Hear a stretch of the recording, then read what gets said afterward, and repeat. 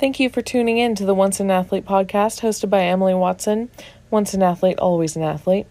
Once an Athlete provides resources and relatable content for athletes that are either competing or no longer competes. This is also a resource for parents of athletes to help know how to support them.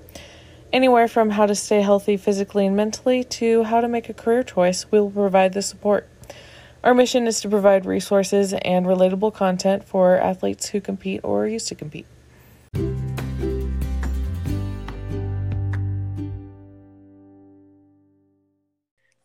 We are here to talk about an article that I read that's a research article, review of the article titled A Qualitative Exploration of the Impending Transition Experiences of Division I College Student Athletes, a Wellness Perspective. So this study starts out with doing a little bit of research on their end, and I thought their research was interesting. It was a literature review of lots of other research articles. Some of them are a little bit older, but still the statistics and the information that they gave was interesting. And then they did their own study of 29 current student athletes at a Division I school in the USA, and it was they didn't say what, but it was only at one school, and it was current student athletes. So I have my public relations manager, Haley, with me right now, and we're going to discuss the things that I found interesting in the article. Hello. Welcome. Thank you. Yeah, let's talk, because that article was very interesting. Thought they had a lot of good things to say. Yeah, definitely. And I had a lot of favorite quotes that pulled from it, but then I had to dwindle it down even more. We'd be talking for way too long. Never a bad thing. Yeah. So one of the first quotes that I found really interesting, that was part of their literature review, was that a mere 10% of student athletes with significant depression or anxiety symptoms utilize mental health services compared to 30% of college students as a whole. That was written by Lipson and Eisenberg from an article in 2014. So I don't know about you, just don't have time to go see someone. I would definitely agree. I feel like it's not super prevalent to them sometimes on like where to go, and they don't have time to figure that out. Because we're already limited on time, and the extra time that you spend, you're definitely trying to study or trying to catch up on some sleep or eat good, Right. Like a lot of homework is done in the middle of the night, or like on like the bus or on planes going to games, tournaments, meets, matchups, like whatever it is. And like to get that resource of like seeing someone to talk to, which at Tulsa it was like something that all students had access to if you were willing to walk all the way across campus and sign up for it. It was free, and I did use that service for a little bit, but it ended up being too much like out of my schedule. Yeah. And at my previous school, we had something similar as well, so I can speak to a little bit different school perspective thing. It was within the academic like offices, but it was still, I don't know, it still felt different because you're on top of all your classes and stuff. I mean, a lot of student athletes have to spend 8 hours a week in study hall as well, and I think if you don't do those hours, then you can get in trouble. So those would be the hours that those athletes could potentially be in, talking about their mental health as well. Right. And freshman year is the hardest, in my opinion, at least for me. It was the hardest. And like added on top of your required study hall hours and your required everything else and things that you need to be doing as a freshman duties, like it's not really the next thing that's on the list of things to do on top of your full student schedule. Like you have to have a full-time schedule as a student athlete.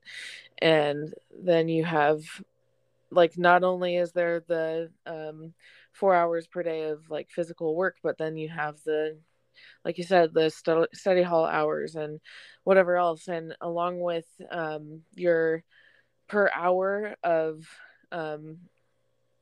your schedule per credit hour, it's recommended 3 hours of studying per week. So if you're in 12 credit hours, then you're pretty much expected to be studying 36 hours per week. And That's then nearly a full-time job. Yes. And then on top of that, you have your 20 hours of practice. Yeah, being a student athlete, which is really a lifestyle. And then like it would be great to make the time to go see someone to talk to, which, like I said, it would, like, I had to like walk out of my way to go do that. And I also felt like it was a free service, so I don't know, like I felt like I got like the free quality. So and I kind of wish that I saw like a sport one specific. That was something that was offered at the previous school. It was a specific, like a sports psychologist. And I did go my sophomore year just with everything that was going on. But I mean, I think I heard this from someone while in college, is kind of like you kind of have to pick between a couple of things. Like, do you want to study? Do you want to do well? Do you want to sleep, or do you want to eat good? You know, it's like, right. It's hard putting all of that in there. And I definitely prioritize sleep over doing extra talking, you know, because that's what I valued. I felt like at the very least, if I was well rested, it was going to go better for me. Well, yeah, and people around me were like, Emily, you're tired. I'm like, yeah, sorry. Yes, I was definitely not a morning person. So having to get up early for weights was, I was in bed at 9 at least every night. Yeah. There and I don't know, everybody would call me a grandma, and I'm like, no, I'm just prioritizing what I need. I mean, me too. I went through, I think it took me my freshman year, I was into procrastinating and waiting until the last second. I would even like set my alarm at 3 or 4 a.m. and get up then and do homework. And then I realized I do not work well without enough sleep. So I changed the way that I studied and like what I did throughout the day and my routine, and definitely prioritize sleep. And that helped me a lot personally. But I just remember I had to stop making time to go see counseling on campus because it ended up just being way too much out of it, because it's an hour plus like the 15-minute walk each way. And then I just didn't really like feel like we were like connecting. And I don't know, I've seen a lot of counselors in my life, and it's interesting. I just thought that was an interesting stat that 10% of student athletes utilize mental health services compared to 30% of the college students as a whole. So, probably a time issue. Definitely a time thing. Yeah. Okay, the next quote was, student athletes tend to cluster socially with fellow student athletes and may struggle with social isolation when outside of their athletic social circle. Written by Harris and then Moore, with an article from 2003.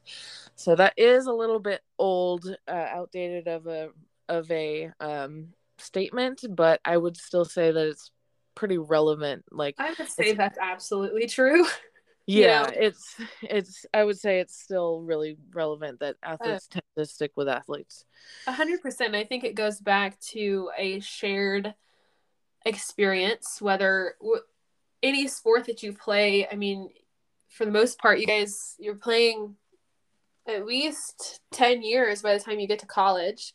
And you're talking about other people they might not understand to that extent. And I think that's why athletes tend to congregate together, is that Yeah. they try to support each other because they have an idea of kind of what you've been going through. And I think that's pretty normal, whether that experience was athletics or not.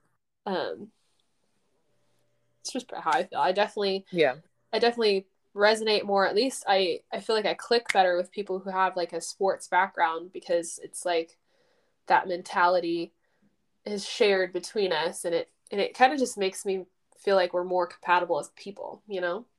Yeah, it's definitely relatability, and like you're at this understanding of competitiveness with these other athletes, and it's something that you can relate with, like, oh, I did weights this morning, I saw you in the gym, like, good job hitting that lift. And like, I just remember I made it a point to like try, like I had to like really try to like make a friend outside of sports. And I'm really glad I did, because I got a couple of really good friends out of that, but we still don't really talk as much these days as the athletic friends that I have. I remember we would be friends with some of the athletic trainers, and it's like, oh, they're not student athletes, but they still like they totally understand what we're going through. Absolutely. They're there probably even more than us, to be honest. Yeah. You know? They put in a lot of work before we get there in the morning, making the water or anything else people need, and then they're there after practice doing all that, you know, treatment, and like huge respect, because that's a big time commitment too. Yeah, I know I relied heavily on the ones that we had, and to stretch my arm and legs before I would start a game, and then sometimes I would rely on them to do my hair for game days. So they're just there for all the support. Yes, they're like one fits all. It just fits all. Anything they can do. Yeah, so it might be good to try to branch out for like student athletes now. Maybe it would help for them to try to branch out, so that they don't feel social isolation when they're like no longer around athletes anymore once they're graduated, or I think that kind of goes back to kind of what a lot of people have said in your interviews so far, is that you should play a different sport or find another hobby that you enjoy, and maybe within that group you find people that aren't in your sport, so it kind of gives you a different perspective and a different group of people to hang out with. I think that's pretty important. Yeah, like you spend all your time with your teammates, and it's super great to have team bonding, but it's also really important to spend time with other people that you don't spend all the time on the road with. At least that's my opinion on that, is to like kind of have healthy relationships with your teammates, so that like you don't feel like you with them, and it also gives you a lot more friends in the long run. I would agree, for sure. The next quote: due to their commitment to sport, the athlete identity may predominate, with other salient identities remaining underdeveloped, by Adler and Adler, 1987. Super old statement, still super relevant. Yeah, for sure. I think it's pretty easy if you kind of talk with somebody and you're asked like which one played sports. I think it's pretty easy to pick out for the most part. Yeah, and it may take time to figure out like what you're good at, what you like to do that's not your sport, and like there is like such things as like liking other things outside of your sport. And like I feel like a lot of people get like stuck on like thinking that their worth is their sport and their identity is their sport, and like a lot of the time like that's not like, you can do other things. A lot of the times you're going to do other things in your free time. Yeah. I mean, softball, like I love it, and I would give anything to go back and still play, but at the end of the day, it's a very large part of who I am, but it's not who I am as a Yeah, person, and I think that's a big deal to kind of come to terms with earlier than later. exactly. And it may shape you to be a big part of who you are. Yeah. And then once you are done with the sport, you have all this free time.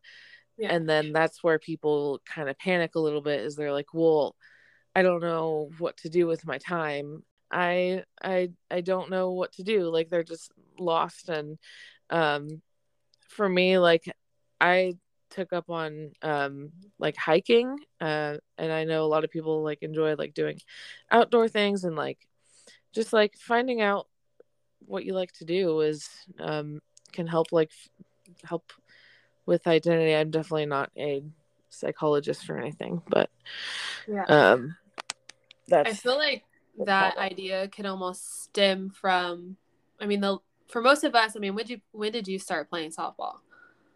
when I was 4.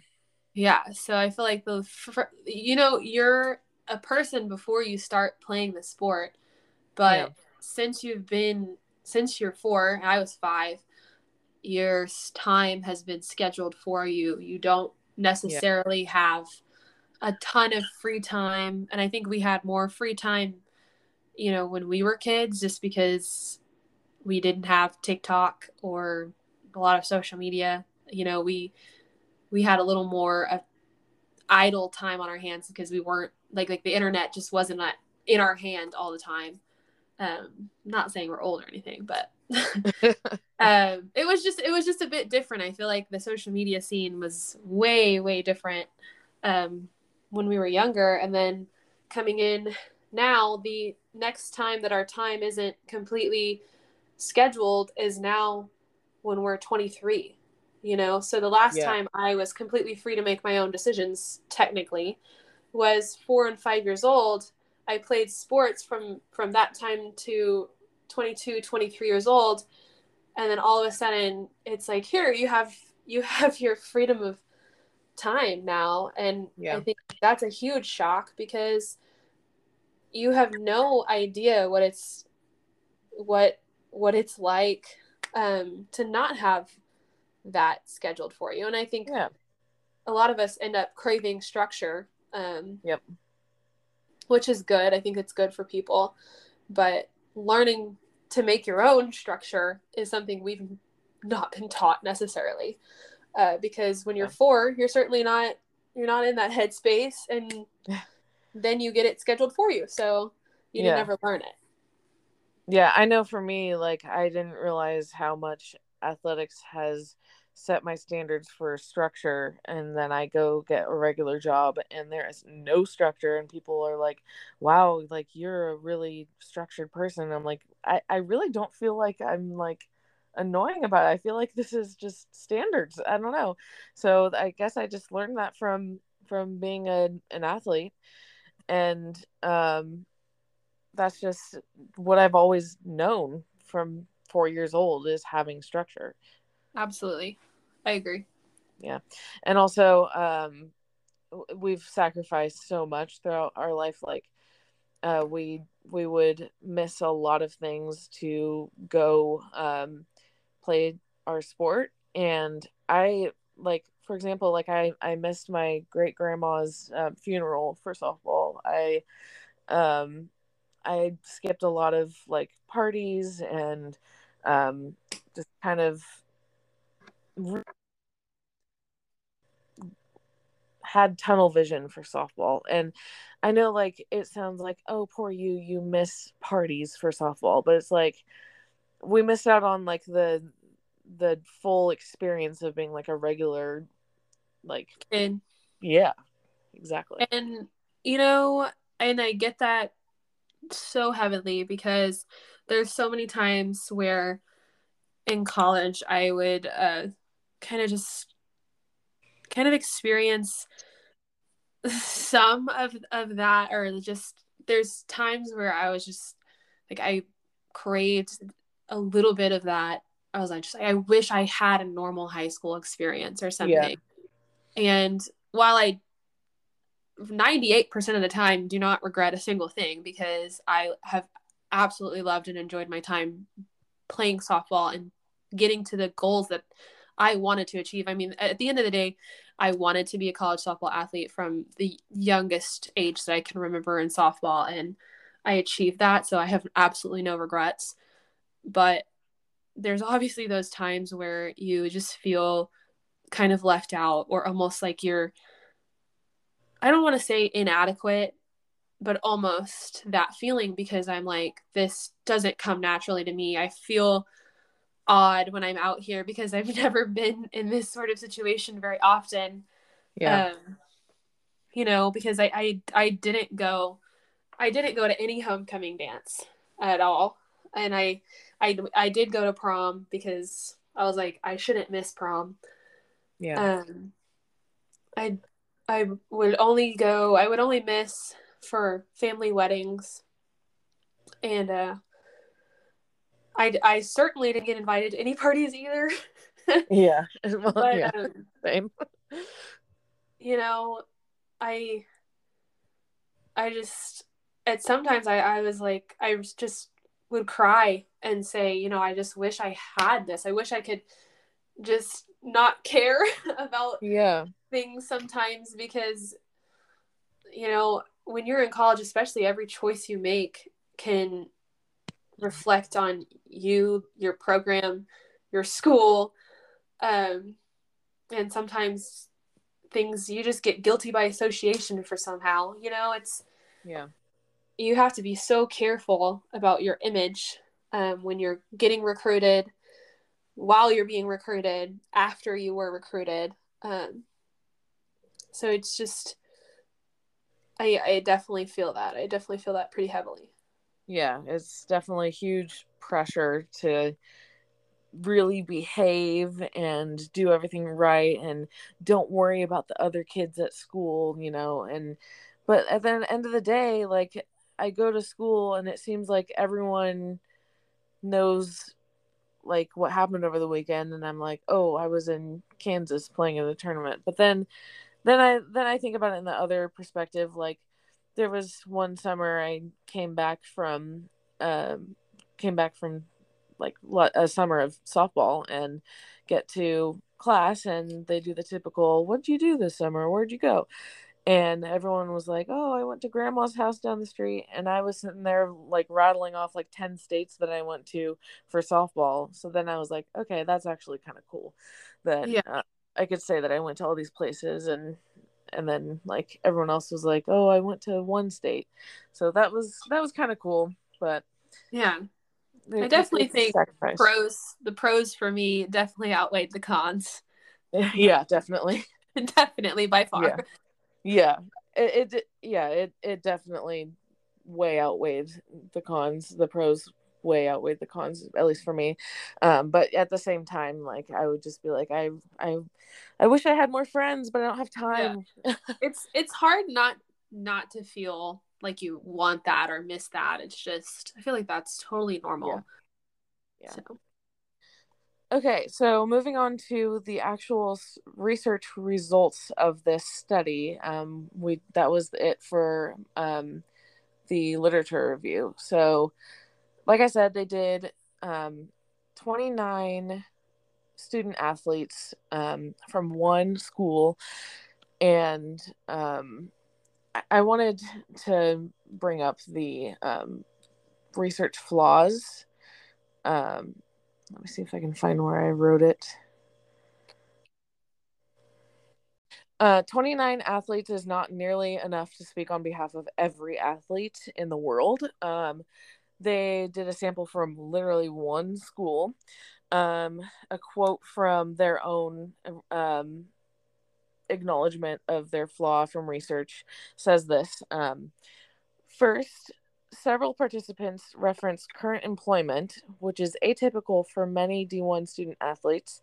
The institution at which this study took place boasts larger proportions of students working part time or full time while in school. Additionally, this athletic program had only recently converted to a D1 at the time of data collection, with many student athletes not receiving athletic scholarships. Second, all participants in the sample were members of the SAC, which is a leadership group for student athletes, and may be qualitatively different. For example, more involved, higher achieving, and not necessarily reflective of the student athlete population, which I felt like that was very important to mention before I get into these things, because these people are in the, not only are they in the leadership group of SAC, but they also are employed, and that's extremely like above and beyond. And then also this school was just converted to D1, so that means it's small and academic based, and at least that's what it kind of like means to me. I don't know what school this is, but it definitely, they're not wrong that the people that they're collecting data from are more likely to be more involved and higher achieving than the average athlete, and I would say in the world. Once an athlete is about any athlete ever. So this study does not reflect all student athletes, but I still felt like this study was really interesting. Yeah. Okay, so the first thing that I found interesting was ambivalent and negative reactions or emotions, including the vast majority of participants, so 25 of them, expressed either ambivalent or negative emotions when probed about their eventual transition from school and sport. One senior female track and field athlete noted, "It's bittersweet because I've been running forever, and like once I'm done, I'll be like, finally it's over." So it's like that side being like, okay, I'm done now, and not be, but that's such a big part of my life. I feel like it is going from like 100% to zero, and now I'm doing nothing with my life. So the whole feeling of like, finally it's over, but like I don't want it to be over, is relatable, at least for me. Like, I really dreaded a lot of like the preparing of for the competitions. Like I really didn't like working out, and training and practices were long and monotonous for me, but except for obviously the bullpen. But I That PO life. I never wanted it to, I never wanted games to ever be over. Yeah. I mean, that's a fun part for sure.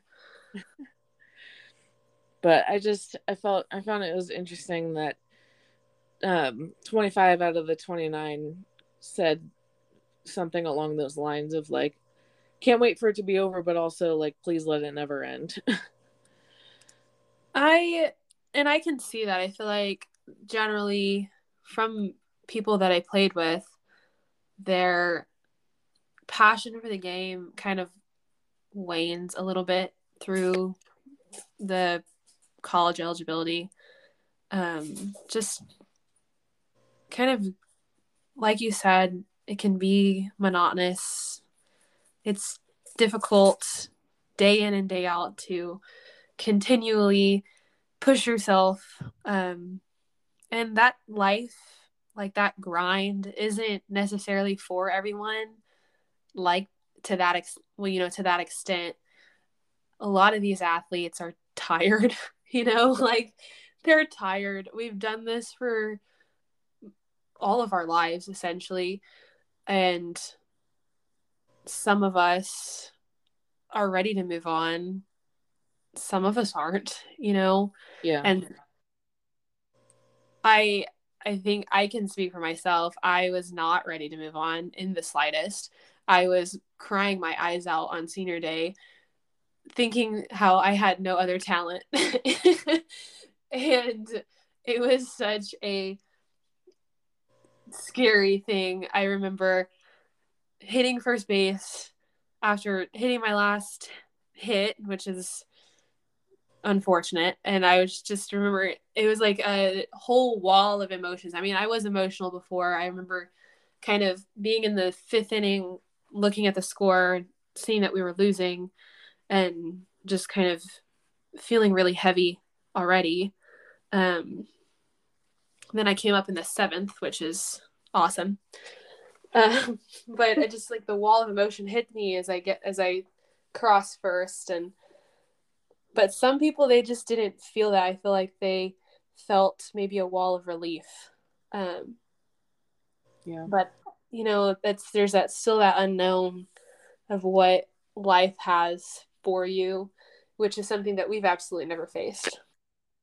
Yeah. I mean, I relate with being very upset when my college career was over, and I I was crying like pretty bad, and I also like I just recently I was fortunate to continue being involved with the sport until a few months ago, and I I just I feel like you said, like, do I have any other talent other than or skill other than softball? And I mean, it's definitely a an identity thing, but um it's like I'm really like glad that I don't have to do those stupid sprints anymore, but I miss having a community and like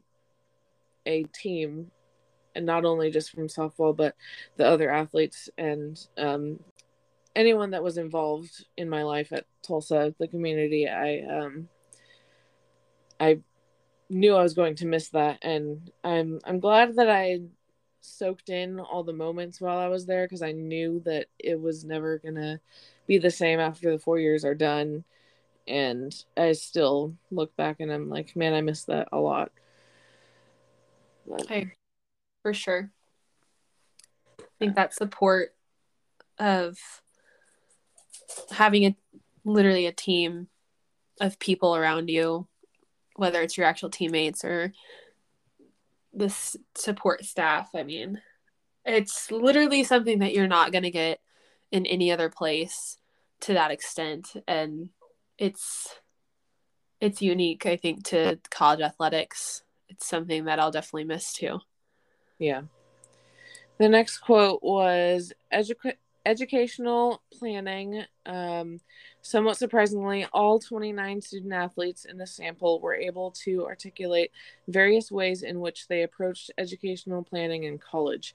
So when I first read that, I was like, well, I mean, this isn't surprising because everyone has to have academic plans in order to be eligible to play.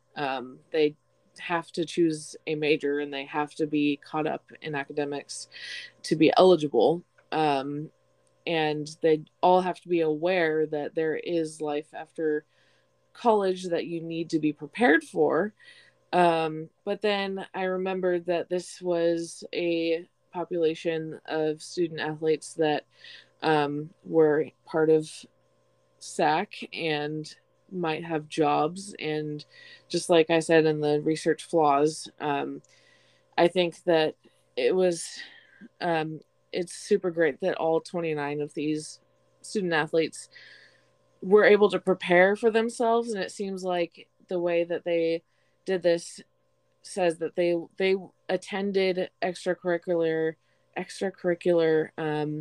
events, and it seems like they all put a lot of efforts into making sure their resume looks good when they're done with playing sports and graduating school. Yeah, definitely. I mean, athletic programs, in my experience, go through a big process of making sure that athletes understand what their academic expectations are and making sure that they fulfill them. I mean, if you're falling behind in a class, they're quick to sign you up for tutoring, which they pay for. Yeah. And potentially even have you come in for more study hall hours. I know both schools, first years and freshmen, are required 8 hours. So sometimes that could be additional hours if that means you're falling behind. Academics is pushed pretty heavily on athletes because you have to be full time, like you said earlier, to be eligible. You have Yeah. to take 12 hours. So you have to have some idea of what you want to do because you have to kind of make a plan around that. Yeah, there has to be educational planning. I'm just wondering if this quote means that they like went above and beyond and got internships and they're like really focused on their career, or does this mean that they like set up their class schedule so that they will pass? Um, that's a good question because we can't really know 100%. I would imagine with this group, since they said the word surprisingly, maybe it's how people can accept a job before they get done. Maybe it's something like Oh yeah, that. Um, Knowing that they will have a job coming out of athletics, maybe. maybe. Yeah, I've heard of some people with that.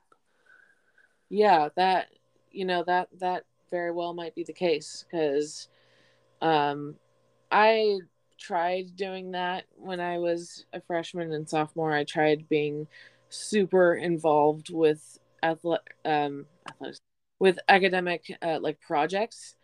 I stayed for a summer to do a an engineering project while working, and also while training, and also while taking a couple of classes.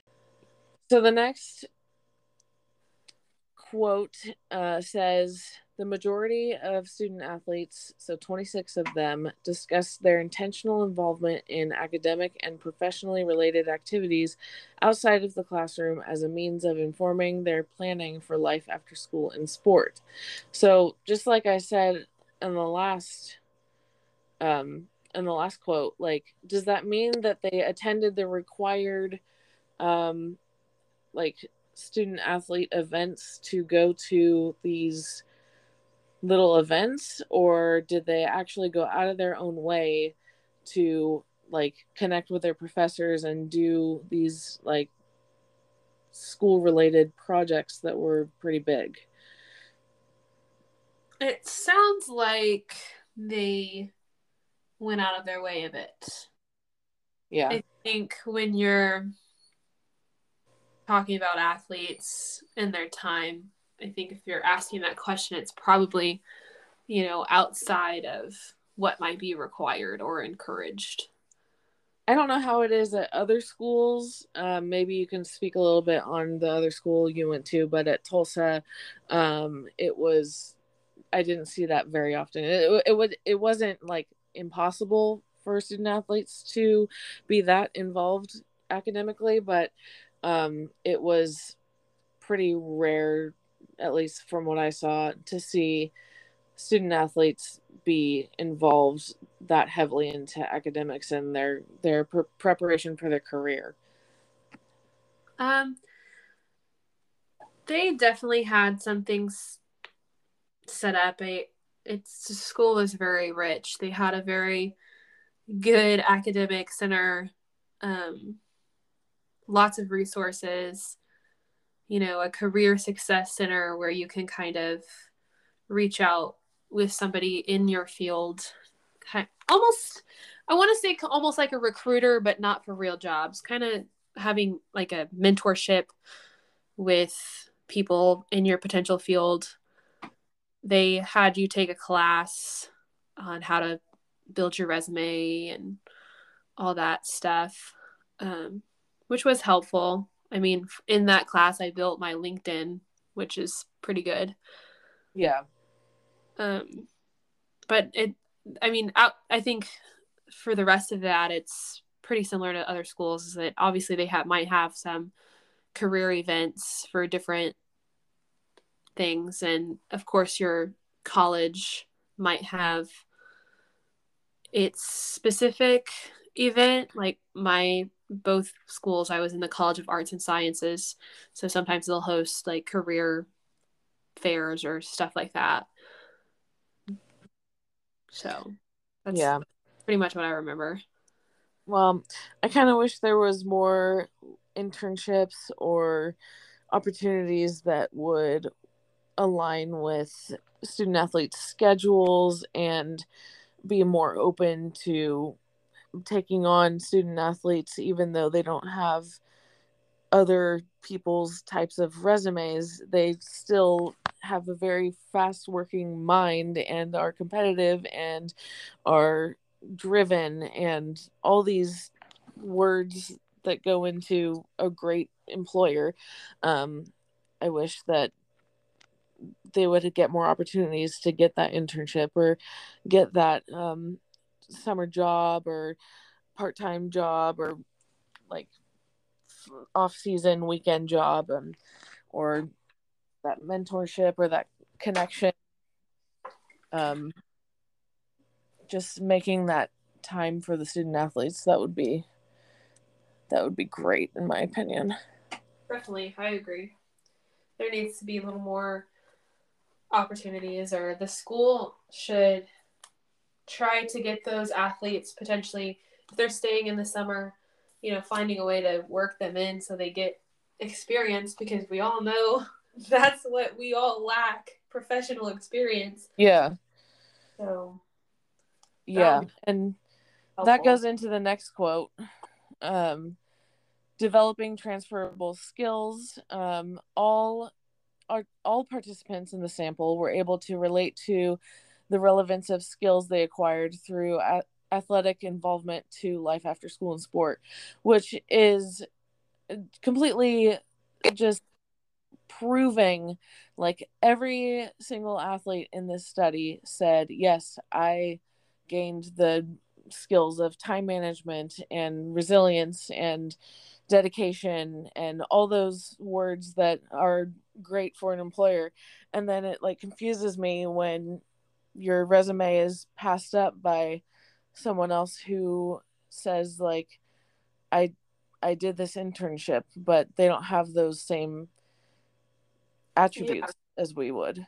I feel like, and we talked about that during our conversation one-on-one for my interview, was, I mean, you're talking about potentially a 6-month internship for most people, right? That's 6 months of commitment, and you're talking about people who've played their sport and dedicated their lives from 6 years old to this. I mean, how better can you explain commitment, time management, responsibility, drive to be good, all those adjectives that you just listed? How better can you explain that than saying I became a softball player or became an athlete at this age. I took it all the way to college.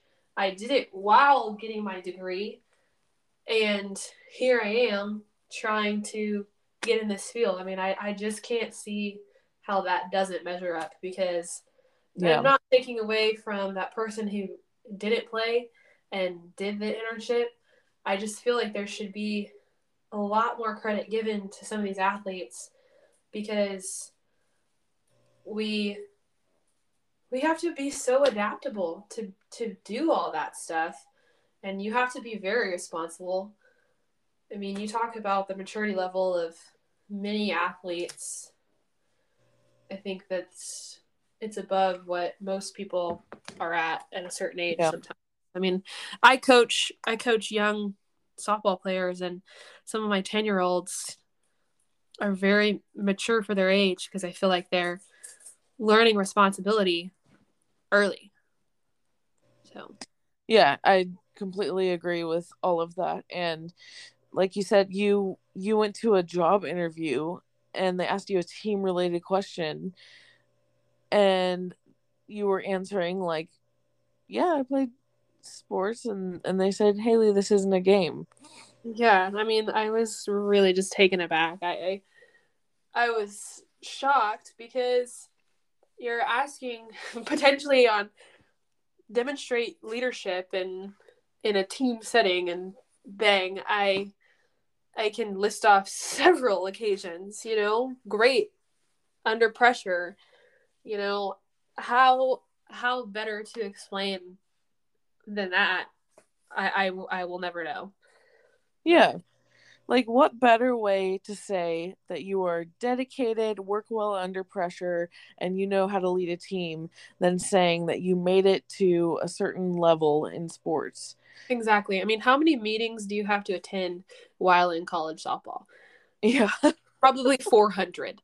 It's Yeah. like I was on time to all of those, Yeah. In fact, I I was was there. early.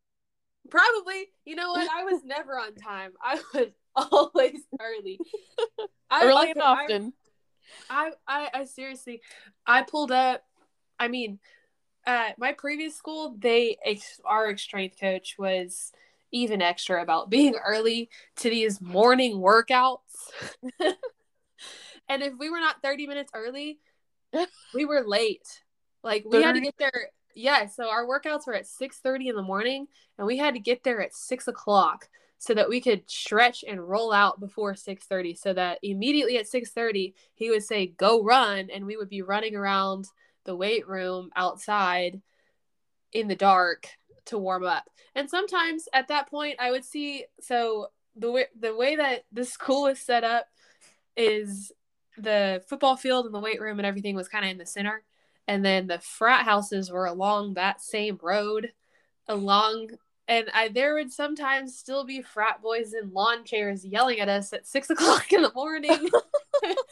And I was just like, this, some people haven't even gone to sleep yet, and I'm out here running in the freaking cold. Ridiculous. In t-shirt and shorts, no less, because that's our workout uniform. Oh my gosh, that's hilarious. Gracious.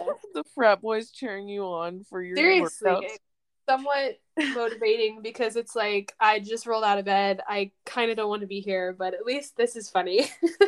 Oh my gosh. Oh my gosh. It was hilarious.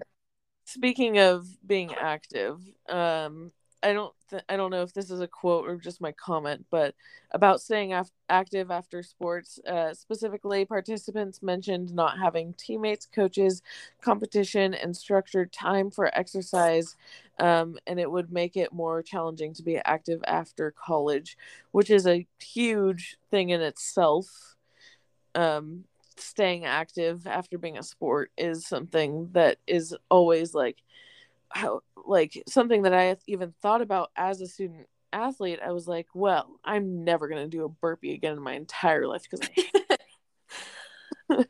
I totally agree. I mean, at a certain point, like when you're an athlete, absolutely zero of your free time is spent extra working out, yeah.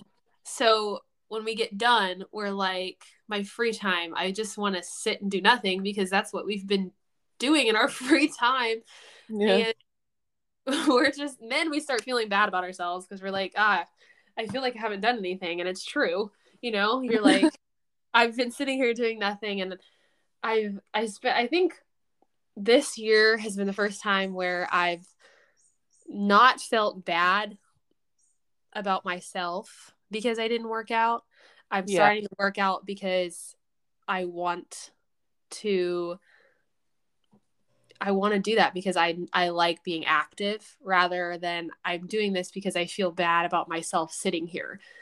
And I think that's important for me because now if I get to a workout 1 or 2 times a week, I'm not sitting there beating myself up about it. Yeah. But and you know what? I'll look the freaking same. You know, it's it's coming to terms with what active means to you. I liked the quote from today from our Instagram post about finding different ways to be active. I liked what she said, where she said when she realized that being active meant either going for a walk with her dog or going kayaking or fishing or hiking, that was also active to her. I think redefining that word to mean something different than going out there and running sprints, doing burpees and all of that in the cold while the frat boys are yelling at you are is important, because it's true. Being active is so much more than that. Yeah, I loved the conversation with Michelle, because she was so real about that. Like she learned she really likes to go on long walks. As simple as that. I like going on long walks is a fun way to get myself moving. Also in the interview with Sarah Millerin, she also mentioned that she learned that she really likes doing F45 because it's like a sense of community, and you're working out like way less than you would be as your previous life as a competitive athlete. But like still like that sense of a community and going through like a tough workout for 45 minutes, it's still a lot more than a lot of people. And finding what works for you and what like you really like to do to get yourself active and being healthy in a different way is that's not forced, and not like you're not training for anything anymore, it's for you, is something that's so difficult for a lot of people, and it takes a lot of trying things out and figuring out what is the best thing that makes you enjoy moving and just like I don't want to say working out, but just being active. Yeah. I think to Ileana's interview, I mean, knowing her in college, she didn't really have a good relationship with lifting. She didn't really like it. And she always regarded herself as a slow runner. I remember the first workout, she's like, man, they put us in pairs for our first workout with an older girl. We knew that going in, and we just didn't know who we were paired with. She's like, man, I just hope I don't get somebody with long legs, because she's like 5'2". And she's slow, and she gets the 6 foot tall, like fast shortstop on our team. And we had to run a mile with him. But now she's out there, and her goal is to run like a 5-minute mile. And Oh my gosh. she's close, and she does CrossFit, and she's ripped, and she's kind of redefined her feelings towards both of those things. And I think that was really cool, just to see her transformation, especially with her battling injuries. And I think with athletes battling injuries in their career, it makes it harder to kind of get back to being active. Because yeah, I can't imagine going through what she went through. Your body hurts. My body hurts. Yeah. And I haven't ripped everything in my knee. Yeah. Yeah. Well, one of the things that like I had to like go through after, like, as being a student athlete, I was like, I'm never gonna run like on my own. I'm never going to do a burpee on my own. I'm just gonna do cycle workouts the rest of my life. And that lasted for not very long, and I was like, okay, I'm just gonna challenge myself to do something hard. And I absolutely hate running. I'm a pitcher. I stay in my circle. I I don't enjoy running, but I challenged myself to run just 1 mile every day for 30 days recently, and I did that, and I was like, hold on, I'm actually kind of enjoying this. So that's when I felt inspired to take it a step further and sign up for F45s. So I realized that like I don't hate working out. I just kind of hated doing a workout when I didn't want to. Right. Yeah, and that makes a big difference for sure. Yeah. Okay, so the next quote is the majority of participants, so 23 out of the 29, discussed how coaches have fostered their overall holistic development. I feel like our coaches at Tulsa, whether it be the direct softball coaches or our weight room coaches or just anyone like academic tutors. They all had an impact of our wellness, and I felt like we had really, really good coaches. I agree. I agree. Super important for coaches to be a really positive light in your life because you spend a lot of time with them and they are your mentors.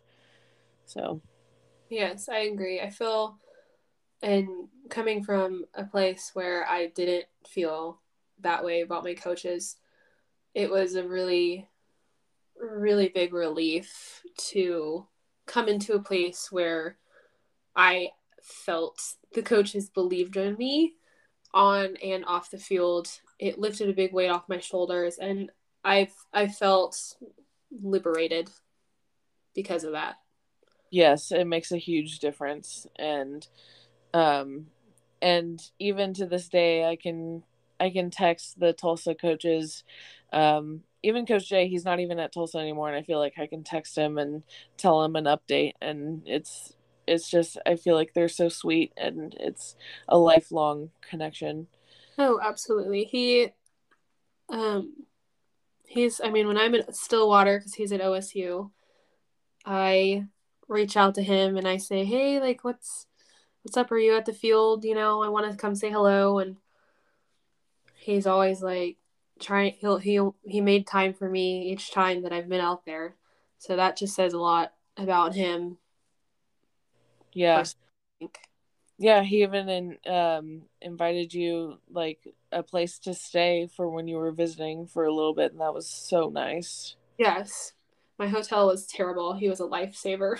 Yeah, that was It's awesome. Him and his extremely. wife are the sweetest people.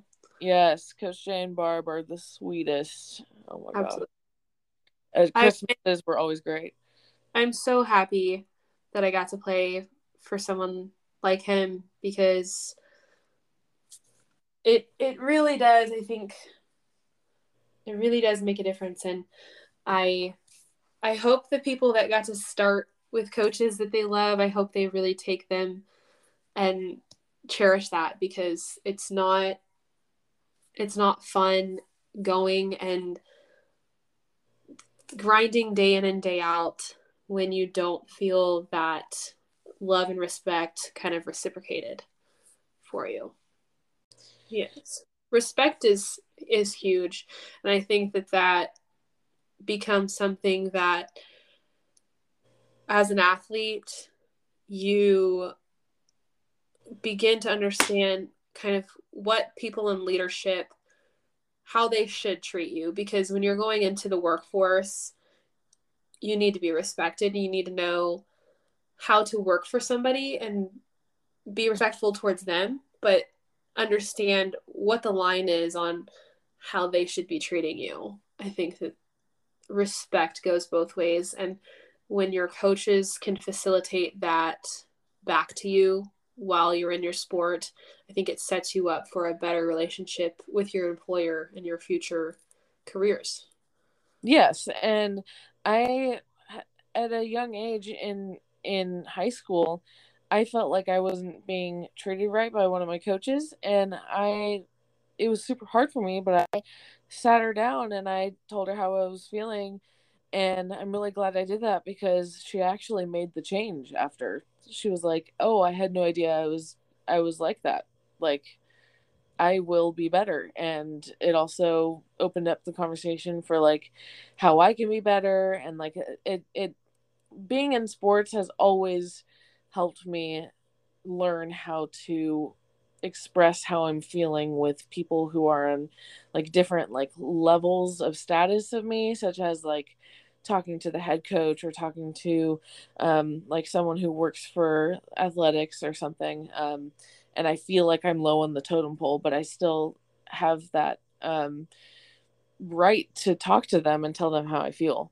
Yeah, I think that's super important that they Yeah. feel that you feel that way with who you surround yourself with. Yes, which completely relates with the workforce because you're always going to start low on the totem pole no matter what. And like where like you learning how to deal with those kind of conflicts or feelings, and like talking with like maybe your boss. Well, I learned how to do that when I had to sit down and talk to my coach. So Yep. it all relates at the end of the Back day. to that experience that people need to Yep. really take seriously. Yes, exactly. Yep. So now it goes into the suggested solutions. It appears that colleges and universities may need to emphasize empowerment and self sufficiency in support of building confidence to thrive without the structure of organized athletics. One avenue for instilling these traits might entail individual or group counseling.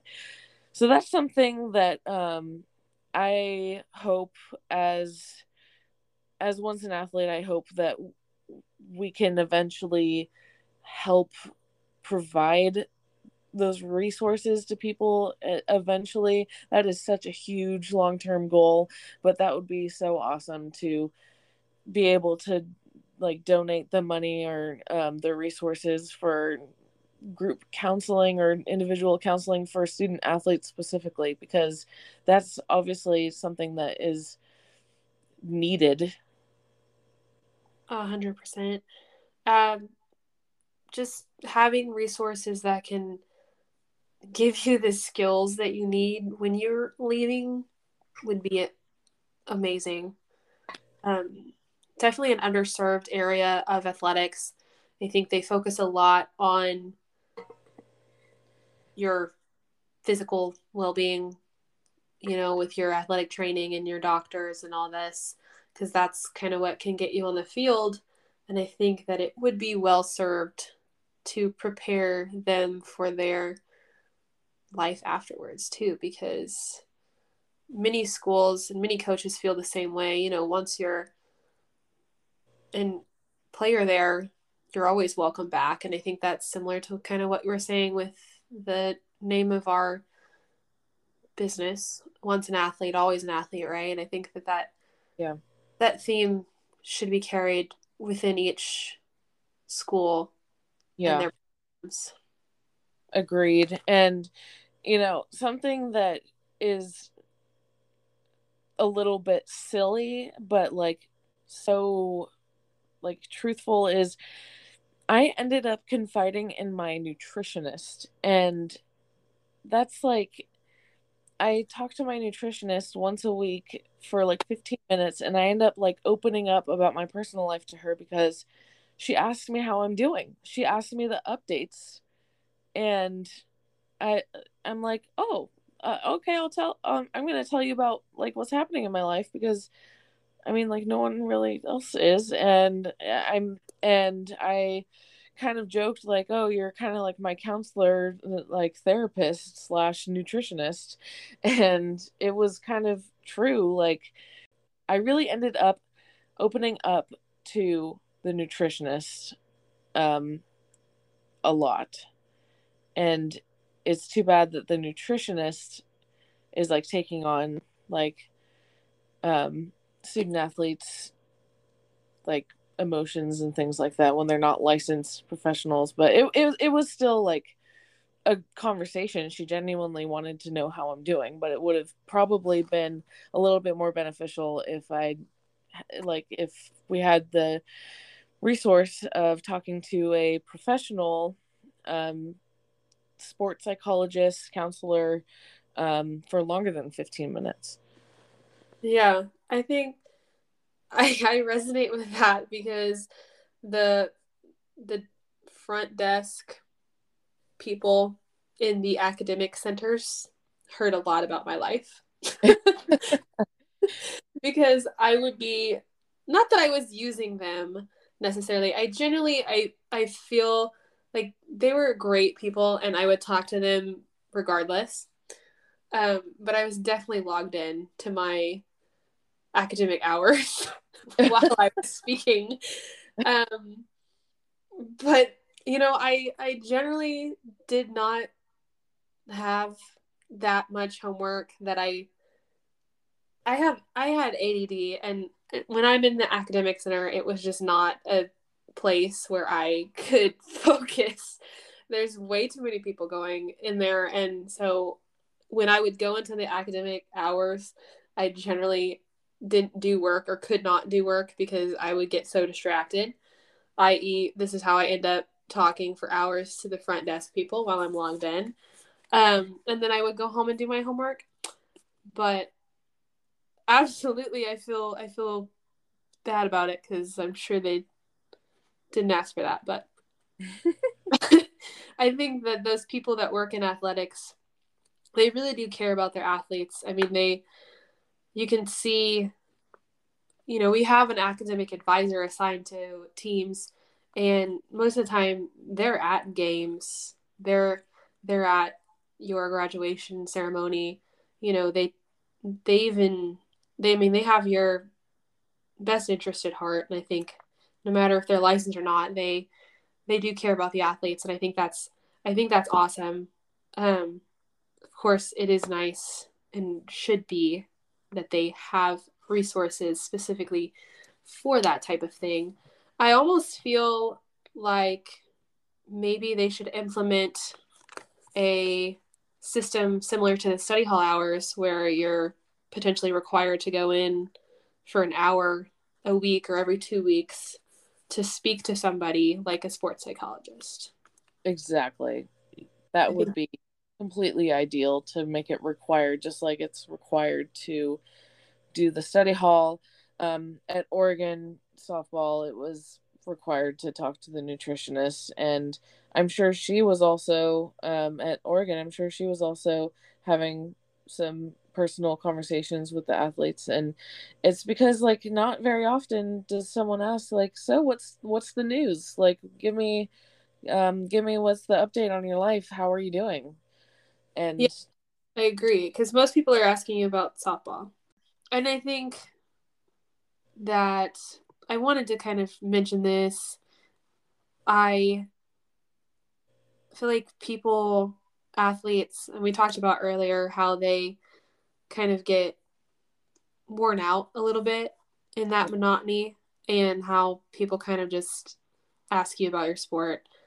I felt like whenever you take a break, or I don't know the right word for that, but some people have to kind of step back, or because that's all they know is their sport, and I feel like sometimes they end up hating their sport because of it, and then they end up missing it later, because it's like you miss people kind of asking you about that. I feel like it's kind of interesting how that happens, where yeah, some of those yeah, people were like so ready to be done seem to kind of reminisce on it a lot. yeah, like it said, it was like 26 out of the 29 or something. It was like a lot of them were just like, oh, I can't wait to be done, but I know that I'll miss it. And that's exactly like, at least that's how I feel. Like I definitely needed a long break, and I feel like I'm ready to like, be involved with the sport again, because I realize it really makes me light up talking about softball. And um I just know that that doesn't mean that I have to throw the ball again. um Yeah. I really do not. I realize that at the end of the day, I really just don't want to throw a ball again. Because it just that's a different topic. Um,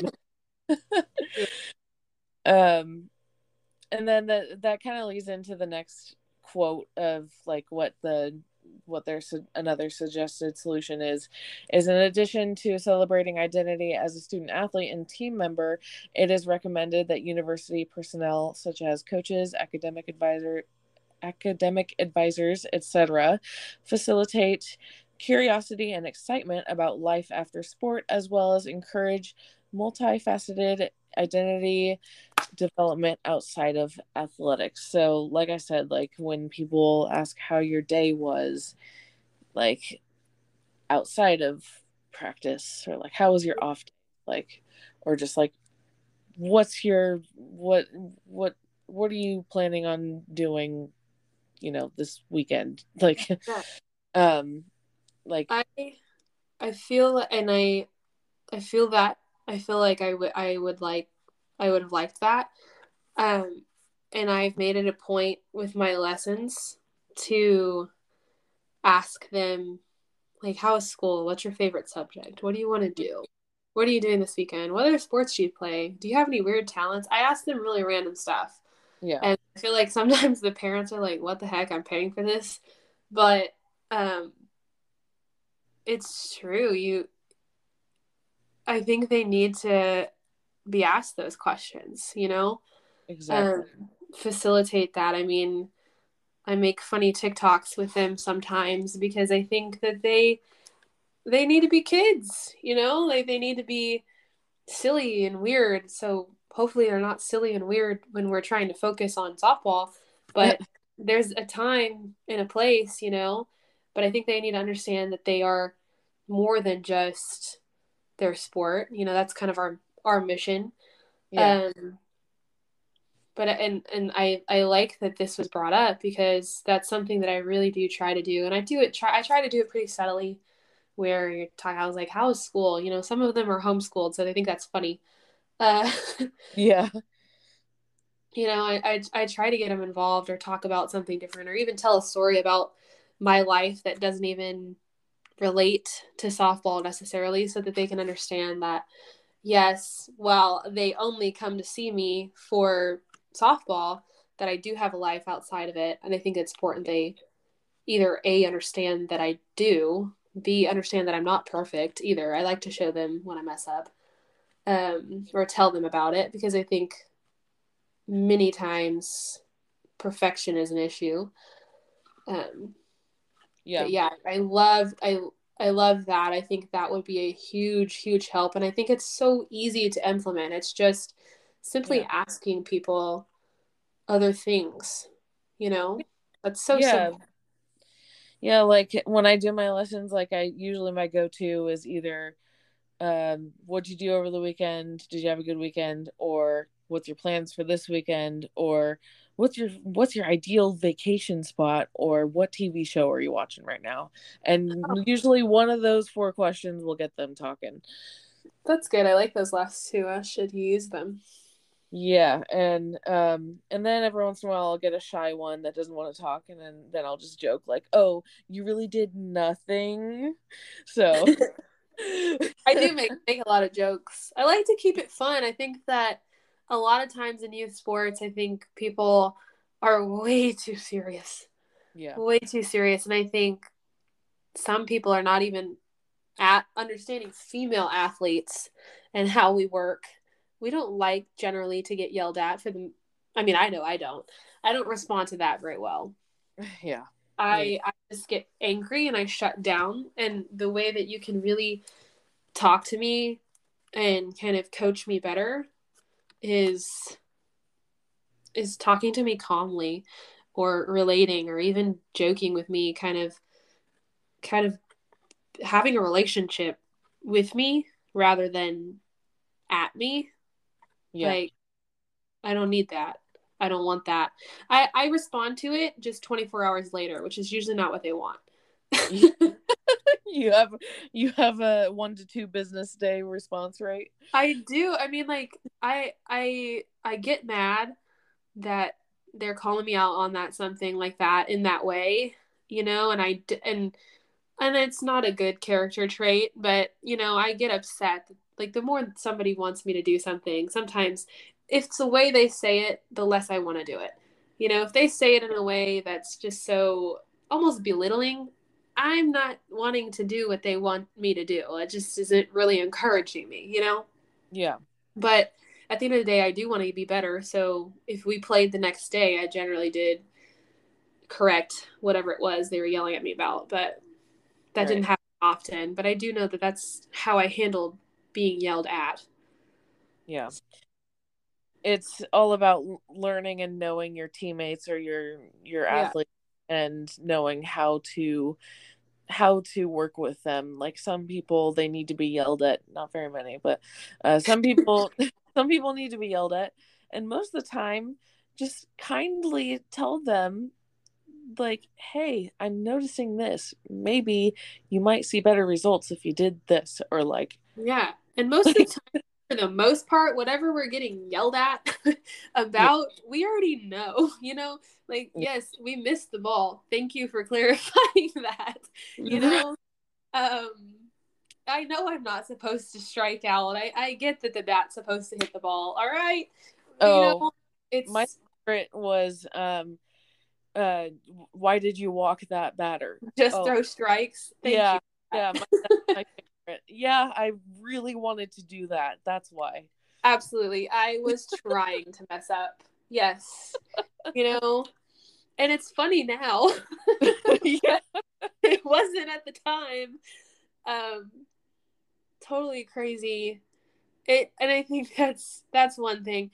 I really do try to explain to my lessons, and I do feel like we can be better as a whole in sports across the board, is accepting that mistakes happen, not yelling at somebody because they made a mistake. I mean, they're already upset at themselves. Nobody wants to mess up, I try to get them to understand that when you make a mistake, that's all right.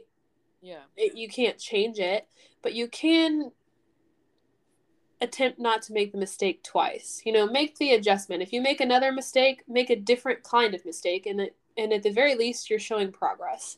And I think I heard something on TikTok recently that, is practice makes perfect, and everybody's usually like, yes, and they're like, no, practice makes progress.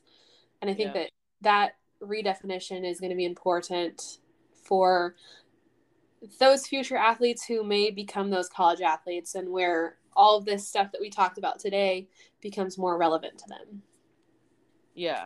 And back on like the whole thing, I just feel like we got really lucky with Coach Chad as our strength coach, because if we like missed a rep or if we messed up, he never raised his voice at us. He never got upset at us. He always just said, okay, well then we're just adding extra reps. I mean, like, whenever you want to do this right, then. I mean, yeah, he had his expectation, and if we didn't meet it, then we had to meet it. Yeah. Gosh, and I remember that one time, I don't know if you remember this, I mean, I guess I'm going on a tangent, but that one time we were doing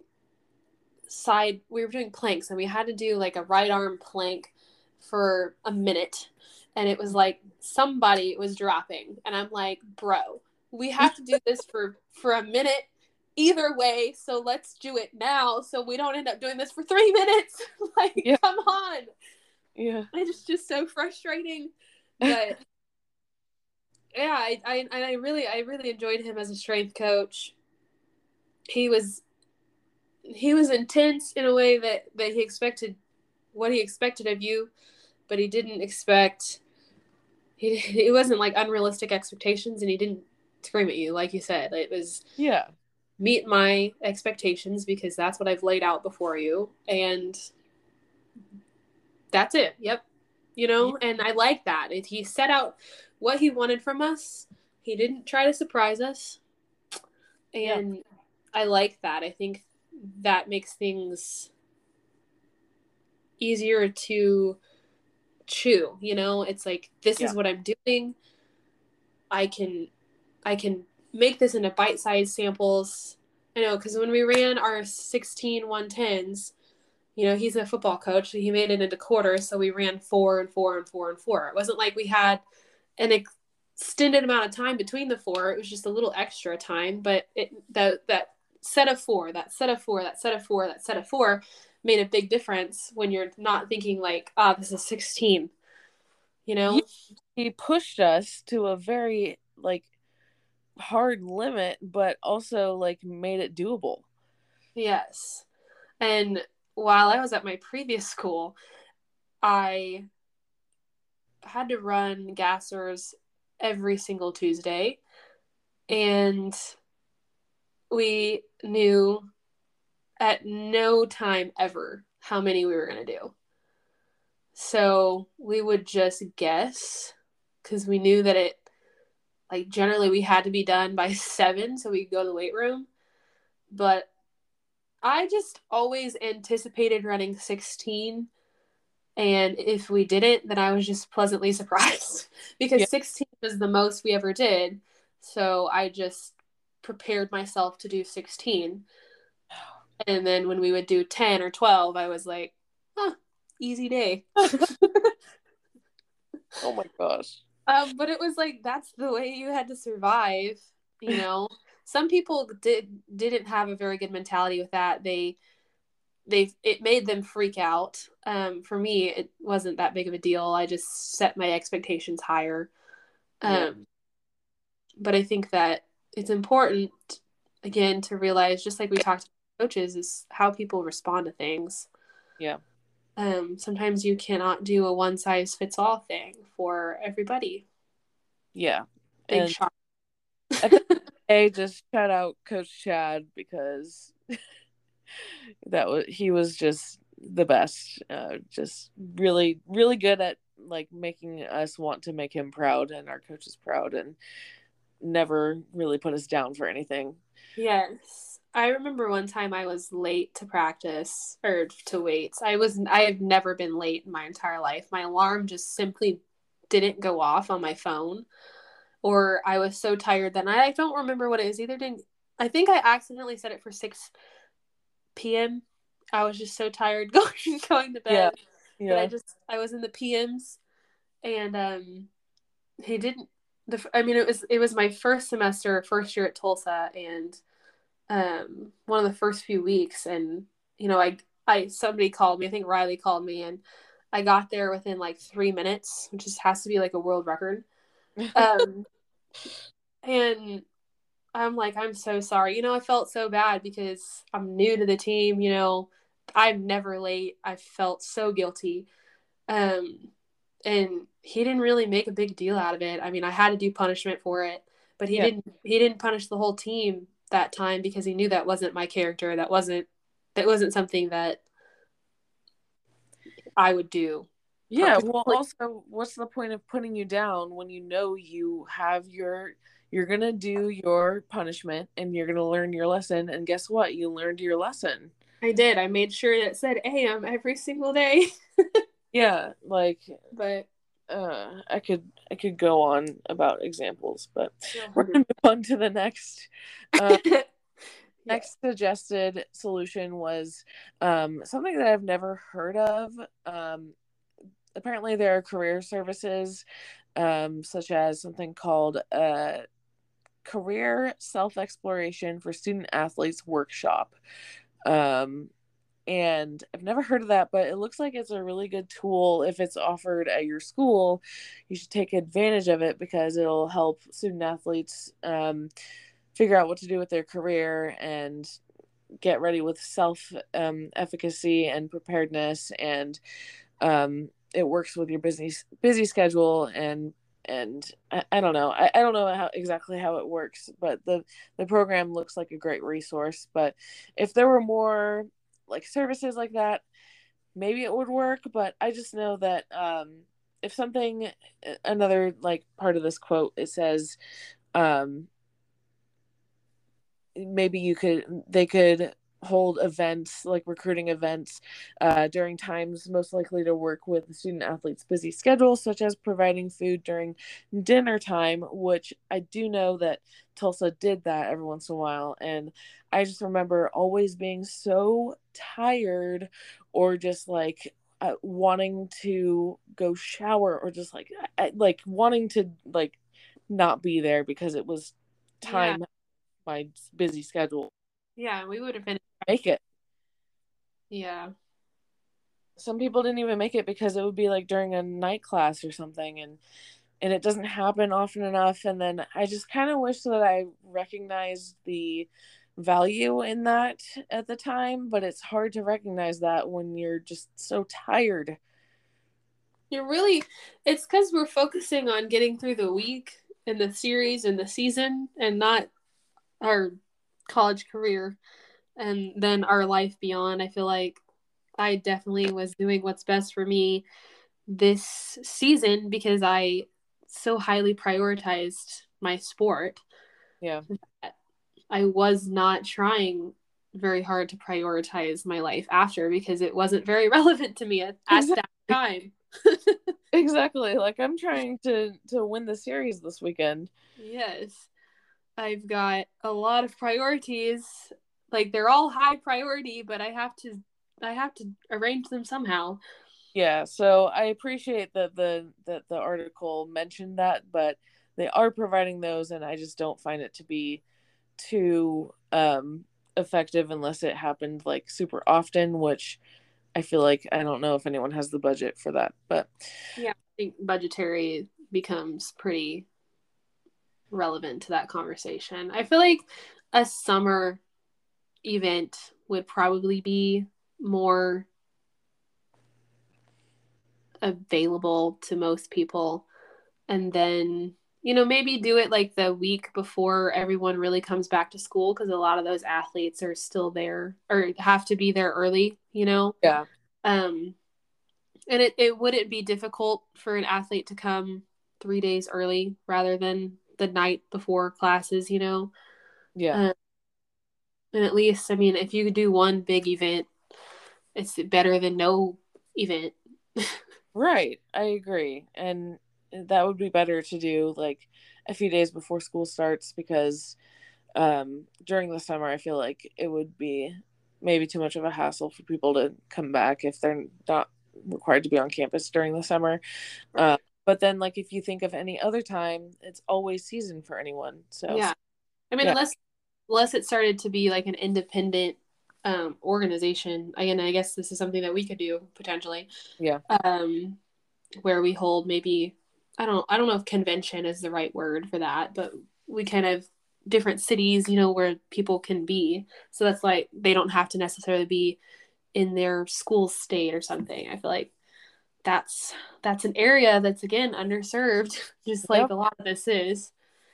Yeah, and I know that there are some companies or nonprofits that do try to offer that. And I did sign up for an event that was virtual to go to like a student athlete or retired athlete um, like career event.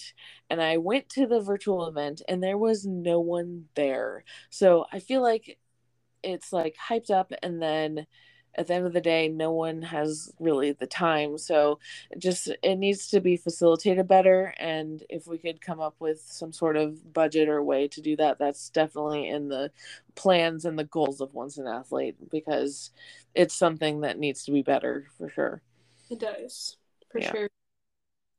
um the next quote for what this author suggested as a solution was that team alumni can provide valuable employer connections and may be able to mentor current student athletes on applying to graduate school, interviewing for jobs, and navigating the transition from school and sport since they have experienced it firsthand. Which I really, really, really love this idea, and I really hope that Once an Athlete can provide mentorships hopefully soon, because this is such a really invaluable resource to have alumni support and mentorship, um, especially like if it's structured, if there's something like talk about this for this week or like instead of just like here mentor this person, like it would be a full-on program, so I'm excited to eventually plan that and hopefully provide that eventually because Absolutely. that would make a huge difference. Absolutely. And if you're listening to this and you have an idea of some discussion topic or question that would relate to that, you should definitely tell us because that's a great start. Um, hey, and you can always reach out to us. We may not offer that right now as a widespread thing, but we're both more than welcome or more than willing to help out where we can. Yeah, and I have a Q&A page on onceanathlete.com in efforts to really like I was hoping that parents or current athletes or even like retired athletes ask for our advice based off of our experience, kind of like a mentor Q&A page, and we might take some of those questions and use them in our interviews or in our podcasts discussing topics. Like, I really love answering questions from curious people, like parents and young athletes who are really just eager to learn about anything. I just love answering those questions. So please put those questions in the contact page, or you can email me, Emily at onceanathlete.com, or Haley at onceanathlete.com. Or you can find us on Instagram at onceanathlete, etc.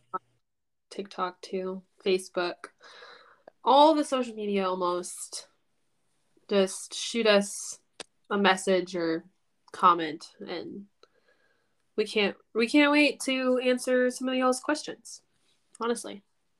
Yeah, we're open to being there for all of you all as mentors, and answer all the questions that you have. I already have a frequently asked question blog up right now, just kind of to like maybe guide some people on how to answer those same questions that they get asked, because I know like it may become annoying when people ask you the same questions over and over, such as, so what are you going to do after you graduate? And they start asking you that question you're like junior year of college. So just like things like that, just like you can ask me how I answer questions.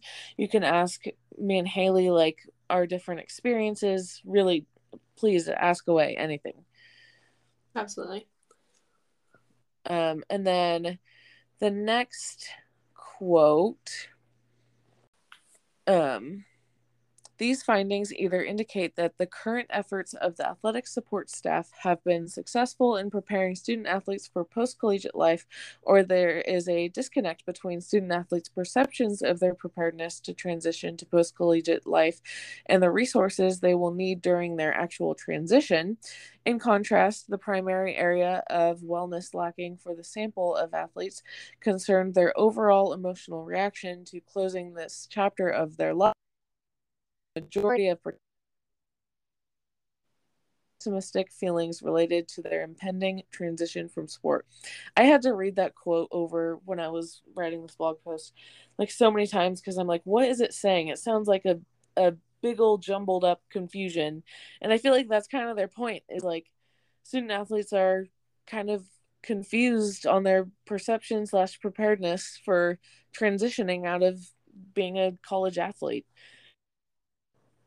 Definitely, for sure. I don't feel like there was any specific, let's say, training or education on that. I left campus when I packed up my apartment, and I went home because that's the only thing that I knew to do. And I was very confused for months getting home, because it was still a shock, even though I knew it was coming.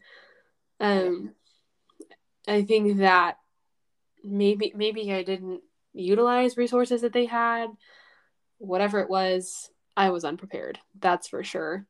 And it hit me like a ton of bricks. There was a couple months where my mom was kind of just like, well, we will just let her cry. And then there's a point where she's like, okay, well, you probably should try to get a job now.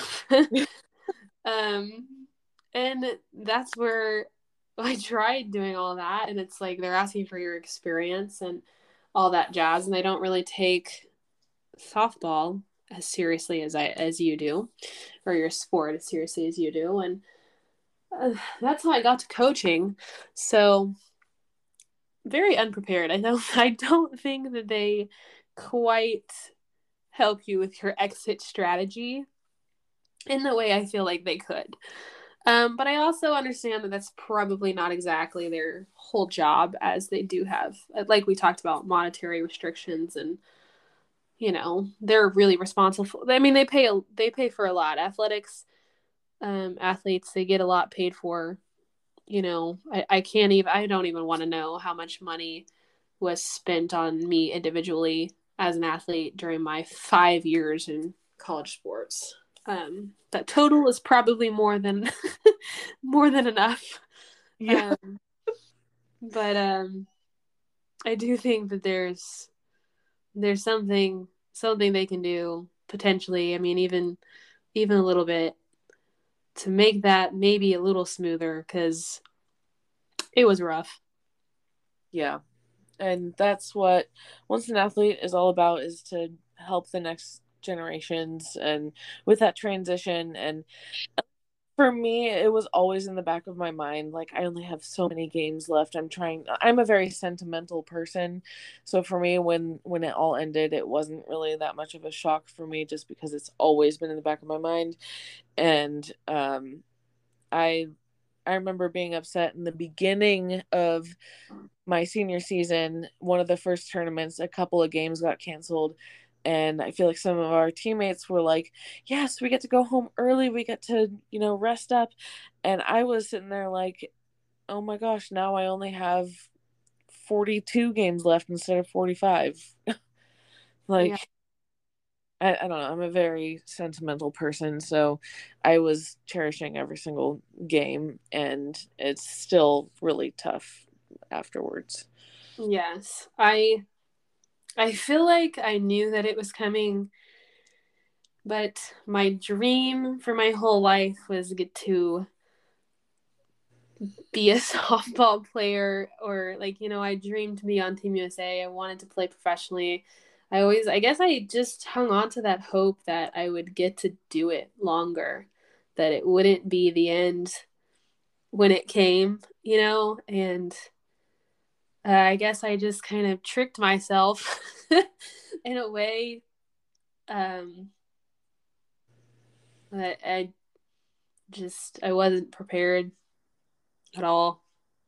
Yeah. And I really don't want to sound ungrateful or anything, because I was one of the lucky very few to continue playing after college, and it was it was just a very different experience. And it's I just want to let you know, this is how different it was. I'm used to being on a team that wins and is competitive, and I was on a team that our record was like 3 and like 40 or something. It was like we lost almost every game, and it was very, very different. And it was a completely different experience. I completely don't regret doing it. It Yeah. was it, Disappointing. it was a great experience overall, but it was just different than college softball. Yeah. And I had heard that a lot about that, just from different people who played. Luckily, we have a new pro league. Hopefully, that's going to change that narrative. Yeah. Um, and I'm so happy that other women's sports and other men's sports have that avenue, and I can't wait for softball to have that avenue to the degree that others do, because I think it's so deserving. Yes, I am so, so, so excited for what Lauren Chamberlain is doing in the softball world, because as she's helping it become more competitive and get more excitement into the game of softball and add more teams, and just like, she is making a huge difference in the world of women's sports. And I'm really, really, really excited for that, and it's super inspiring. And I I mean, I would go back and play, but honestly, my arms hurt. And I think that there's no better person to do it than somebody who is incredibly exciting to watch and play against, like Lauren Chamberlain. I mean, I remember going into freshman year thinking that I have to pitch to this girl, and it was intimidating, but I think that that's the person that you need behind this movement. So I'm so excited. Yes, trust me, she hit a grand slam off of me, and I still her a lot. So. I missed a freaking curveball down the middle, and I still remember the fear in my eyes. Same for me with the changeup. Like, she hit the changeup grand slam off of me, but it's fine. She's good. Bored. She's just staying good. That is what it is. And same with Jocelyn at OU. Like that homegirl just can hit. Yeah, she's hit like 2 or 3 home runs off me, and I'm like, mad respect. I still really like you a lot. So, and they're not fence scrapers either. Like, they're big ones. Okay, I get it. No offense. She does it off of everybody. I just remember in left field, I'm just like, just kind of like, oh wow, that's cool. I wish I could do that. The point of okay, I get it. But the point of like what I just love the support in women's sports that's happening, because definitely. Yes, like our our opponents that we've played against, like they have absolutely destroyed us, but yeah. But we still really love to like talk to them and be friends with them and whatever else there is, because that's what support is. To us having that shared experience, you know, and this is the community that we're trying to build around all athletes that are leaving their sport or even in their sport, because I think that this is something, the way that we support these athletes that we played against potentially, or watched and looked up to potentially too, I think that's something that we can have with all former athletes, because at the end of the day, we do have something in common and we can help each other and support each other. And I think that that's really our goal, you know, on a larger scale. You nailed it. Well, I think I'm going to end it on that, because that was perfect. So thank you. And if you enjoyed this, just yes, please come back and listen to the other podcasts that we mentioned in here, such as Michelle Sass. She was a great podcast, and Sarah Millerin. She was an equestrian, professional equestrian, and just many more. And super excited for Once an Athlete, and we've got big goals, and we're excited for everyone listening to this and all of our followers and everyone to be a part of it. So, thank you. Absolutely.